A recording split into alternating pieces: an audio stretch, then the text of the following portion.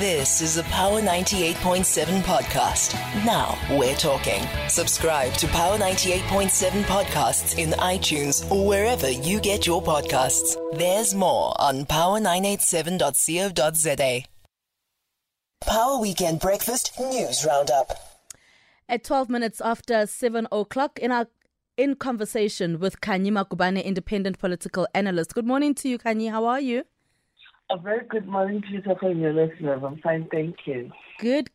So I think, I would love to start with, the BRICS summit, but the latest development and something that we saw happen yesterday, and we'll start locally and internationally as well.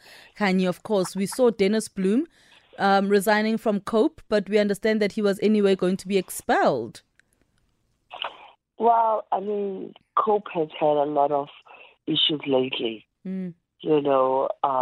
I think for the past year, in fact, COPE has had problems with Mosiuoa Lekota, Dennis Bloem, and some of the other guys who you remember stoned a press conference a few months ago, and we saw live on television ugly scenes playing out where members of COPE themselves were fighting amongst each other.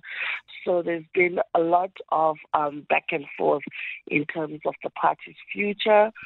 And we know that COPE, like you said, had indeed been planning to get rid of Dennis. So he decided, I guess, let me do it myself first before someone else can claim to say we kicked Dennis Bloem outside. And he's been an MP that has represented COPE, at the National Assembly for many years. He's a highly seasoned politician. So, we may probably see him pop up with another political party.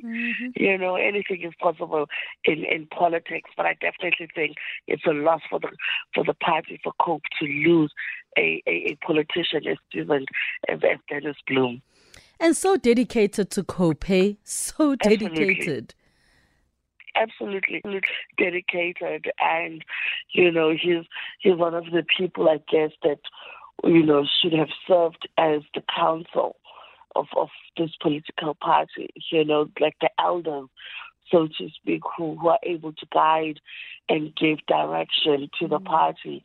I think that they actually needed him, but I think even Dennis can see himself that, the political future of COPE, under the circumstances, of not having stable leadership is not really secure, or it's not really a future that's taking him anywhere. All right, so let's then move over, staying in South Africa, with Santaco versus the Western Cape government. It seems this is a battle that is not going to end anytime soon. In which sense particularly? We do now know that, they are, the city is apparently going to sue Santaco for some damages that were caused during their strike. But there's also this issue of the taxis that are still impounded. Well, I guess, there's always casualties in every war. And the casualties of this war have been the taxis themselves, the coolies, because, that's the real assets of Santaco, the cars, that they have to use to carry out their business. And if they don't get their way, there's nothing stopping them from striking again. But if they don't come to the table with the city of Cape Town, they might find themselves having difficulty to operate because, the city can block them. So I think Santaco has a responsibility to keep a cool head, for starters, and also put the commuter's needs first, and try to come to the party with the city of Cape Town to find the least messiest way around this, because we know what happens when the two elephants fight. It's the grass that suffers. So let's then move over to something that took place in Johannesburg for about 3 days or so, the BRICS summit. And we then heard, that they are then also inviting other countries to form part of the bloc.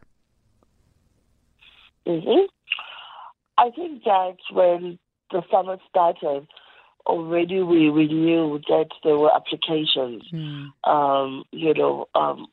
That the Minister of Berko, Naledi Pandor, had said and indicated that in her office she had letters of application from several countries, some of whom were not successful this time around in terms of applying.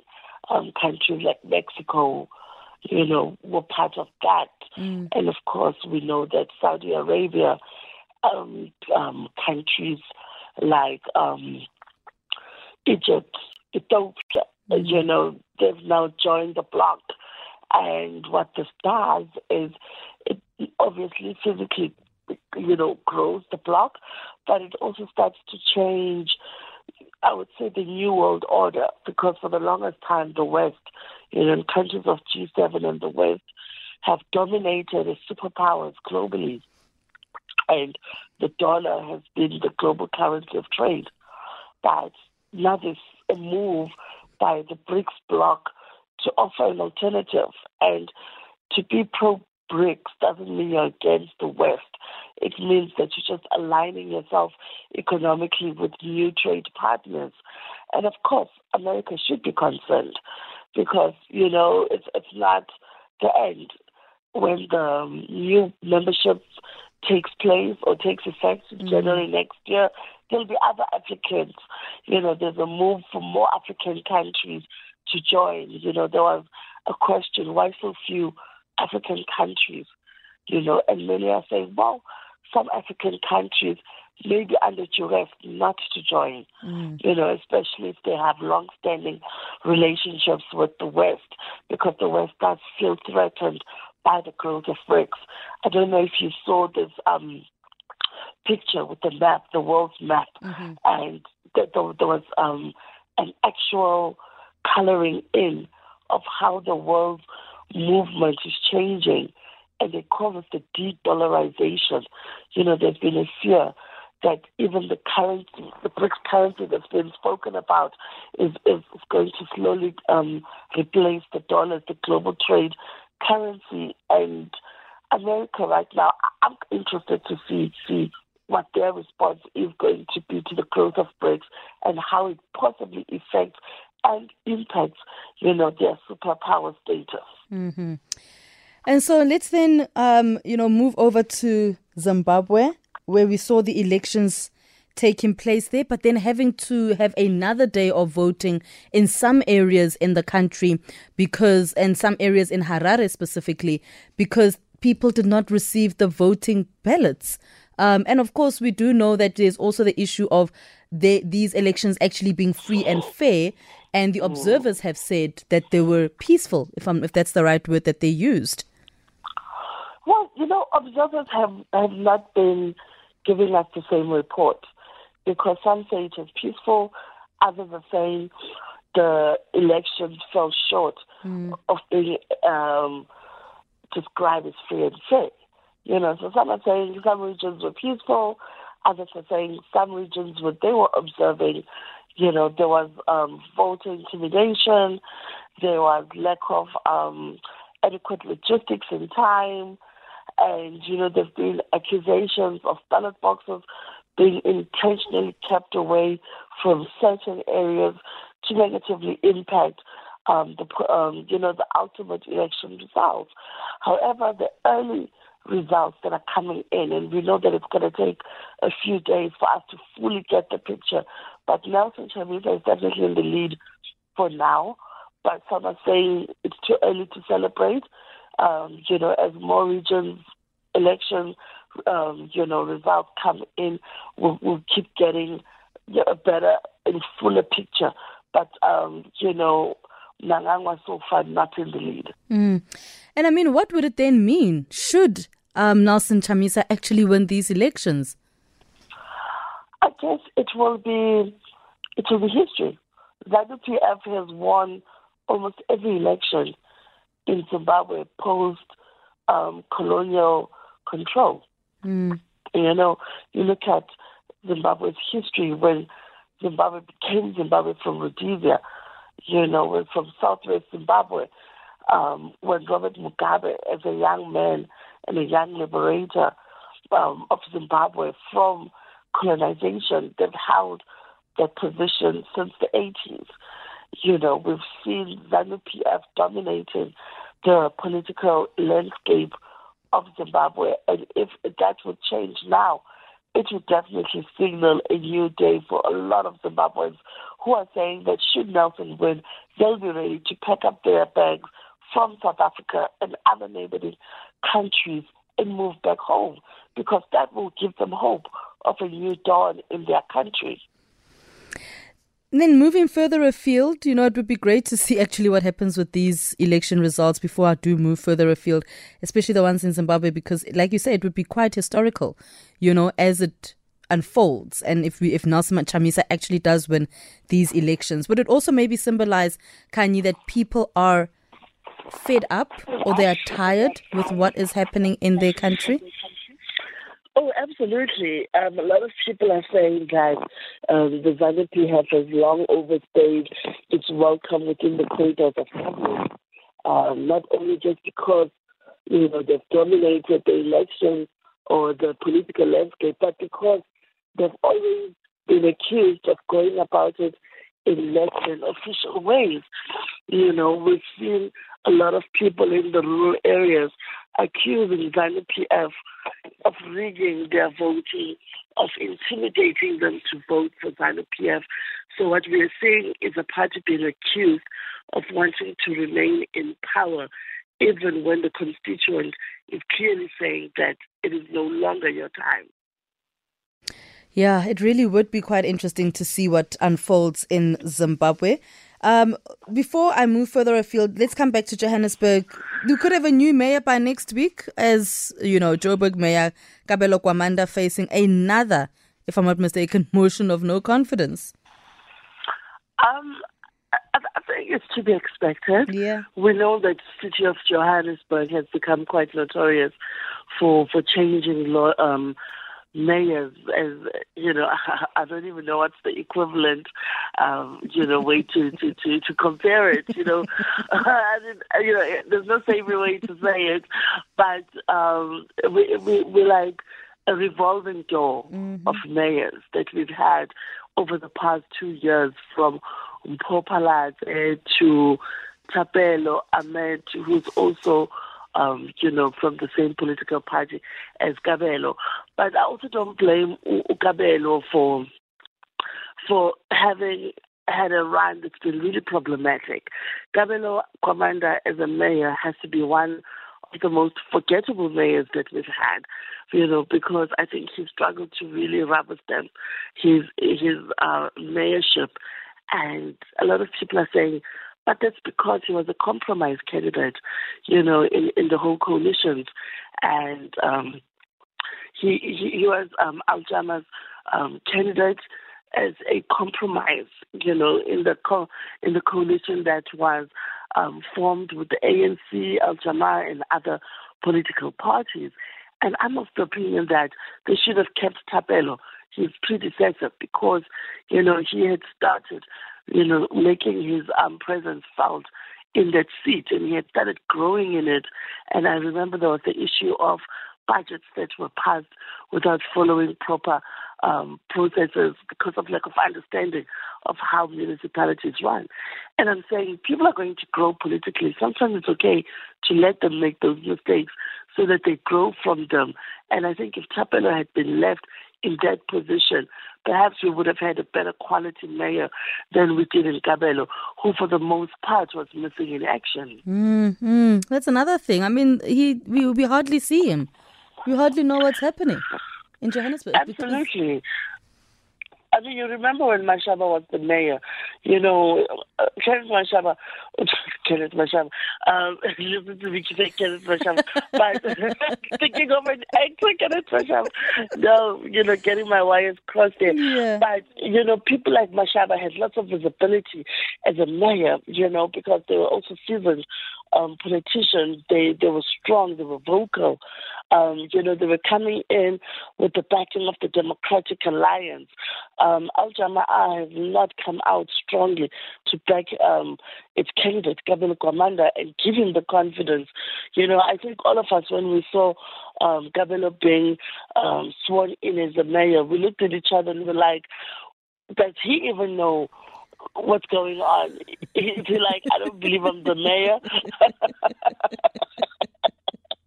I don't want to say he was set up for failure, but I'm not sure what the processes are that allow mayors to go through induction and training and understanding of the role, which I think is very important because citizens of the city of Johannesburg need to have confidence, in the mayor that's been chosen. However, these days it's been used as part and parcel of a negotiation ticket, within coalition alliances between political parties that want to dominate in the city of Johannesburg. And of course, we know that Action SA is bringing, and they are leading this latest motion of no confidence. And unfortunately, I think it definitely has a possibility of passing in the chambers. Mm-hmm. All right, moving further afield a little bit, Khanyi. So I don't even know which one to start with, but I suppose let's start with the most recent. Donald Trump, the former U.S. president, of course, he was arrested, so to speak, but released, of course, as well, in Georgia. And of course, this is because him and 18 others are accused of colluding to overturn the 2020 election result. And he's still saying that those results were not the ones. I think Donald Trump, until the day he dies, will forever hold the opinion that the election results that saw him losing the elections were not legit. He is of the opinion that America wanted him to come back into the presidency when Joe Biden was elected the president. The Democrats, he's insisting he stole those elections. He's insisting that they were in the lead. There were many states whose ballots were not counted on time. I mean, we've seen it's been documented quite extensively. But what we're seeing is a figure that's cutting a very sad and lonely, figure. He's becoming more and more isolated in politics. He's becoming a lone voice. In the beginning, perhaps there were many strong figures within politics that were standing with Donald Trump. But as the years go by, we know that the charges against him and the impeachment trial that is still to formally get underway, all of that, has made him, I would say, not so much a favorable candidate, to be aligned with. And that's why he's lost a lot of political ground. And I don't know if you saw those mugshots that were making the rounds after he handed himself over. We can see he's starting to resemble a lonely, sad, bitter politician. And I think ultimately that will be his demise. He will lose ground, he will lose followers, because politics is a game of favor. When people see that you are in the running, and a lot of the people who were his allies were probably his allies because he stood the greatest chance of being the president, and they stood the greatest chance of benefiting from those relationships. But in politics, there's never any permanent friends or permanent enemies. And then just finally moving over into Russia, where we saw a plane that was carrying the Wagner Group leader, Prigozhin, crashing. And I mean, when I watched that video, Khanyi, it looked really odd that it was just falling literally out of the sky, right? And there's, of course, then the rumor that, the Kremlin had something to do with Prigozhin's death. But you'd also remember that Prigozhin himself, he led that team, or those soldiers, to be against, so to speak, in that little thing that he was trying to do that didn't last very long, to be against what was happening within Russia and Ukraine.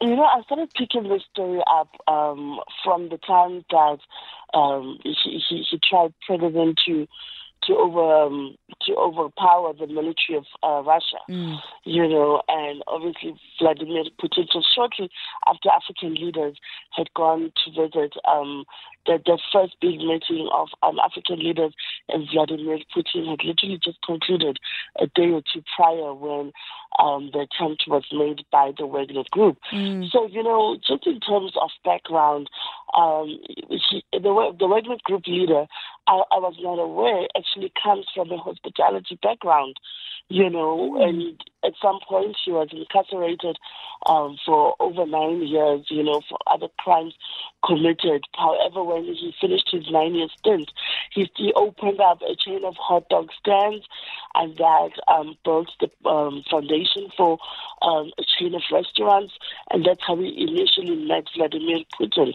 He became Putin's personal chef for many years, and they were close. So this issue is also multi-layered. It's not just the leader of these mercenaries. There's a history between the Wagner Group's leader and Putin himself. However, Putin has always made it clear that if you betray him and you betray Russia, you are no longer a friend of his. And he had made it clear he's going to revenge the act that was taken by Prigozhin. And, many people are saying the shot of the plane coming down was taken just after there was a shoot down. So that plane was literally targeted and shot down intentionally. And many are saying that the government should take responsibility, and the Kremlin should take responsibility. And we saw Vladimir Putin's motorcade flying straight back, into the city, into Moscow, leaving the BRICS, engagements, going to deal with this issue, which now has unfortunately created another headache for Russia, because the Wagner Group's followers are saying they are going to avenge their leader's death. It would be quite interesting to see what unfolds there, Khanyi, but I'd love for us to unbreak that even more. But of course, time has run out. Khanyi Makubane, thank you so much for your time. Thank you so much to your listeners. Goodbye. Bye-bye. Independent political analyst, just sharing with us some of the news that made headlines. You've been listening to a Power 98.7 podcast. For more podcasts, visit power987.co.za or subscribe wherever you get your podcasts.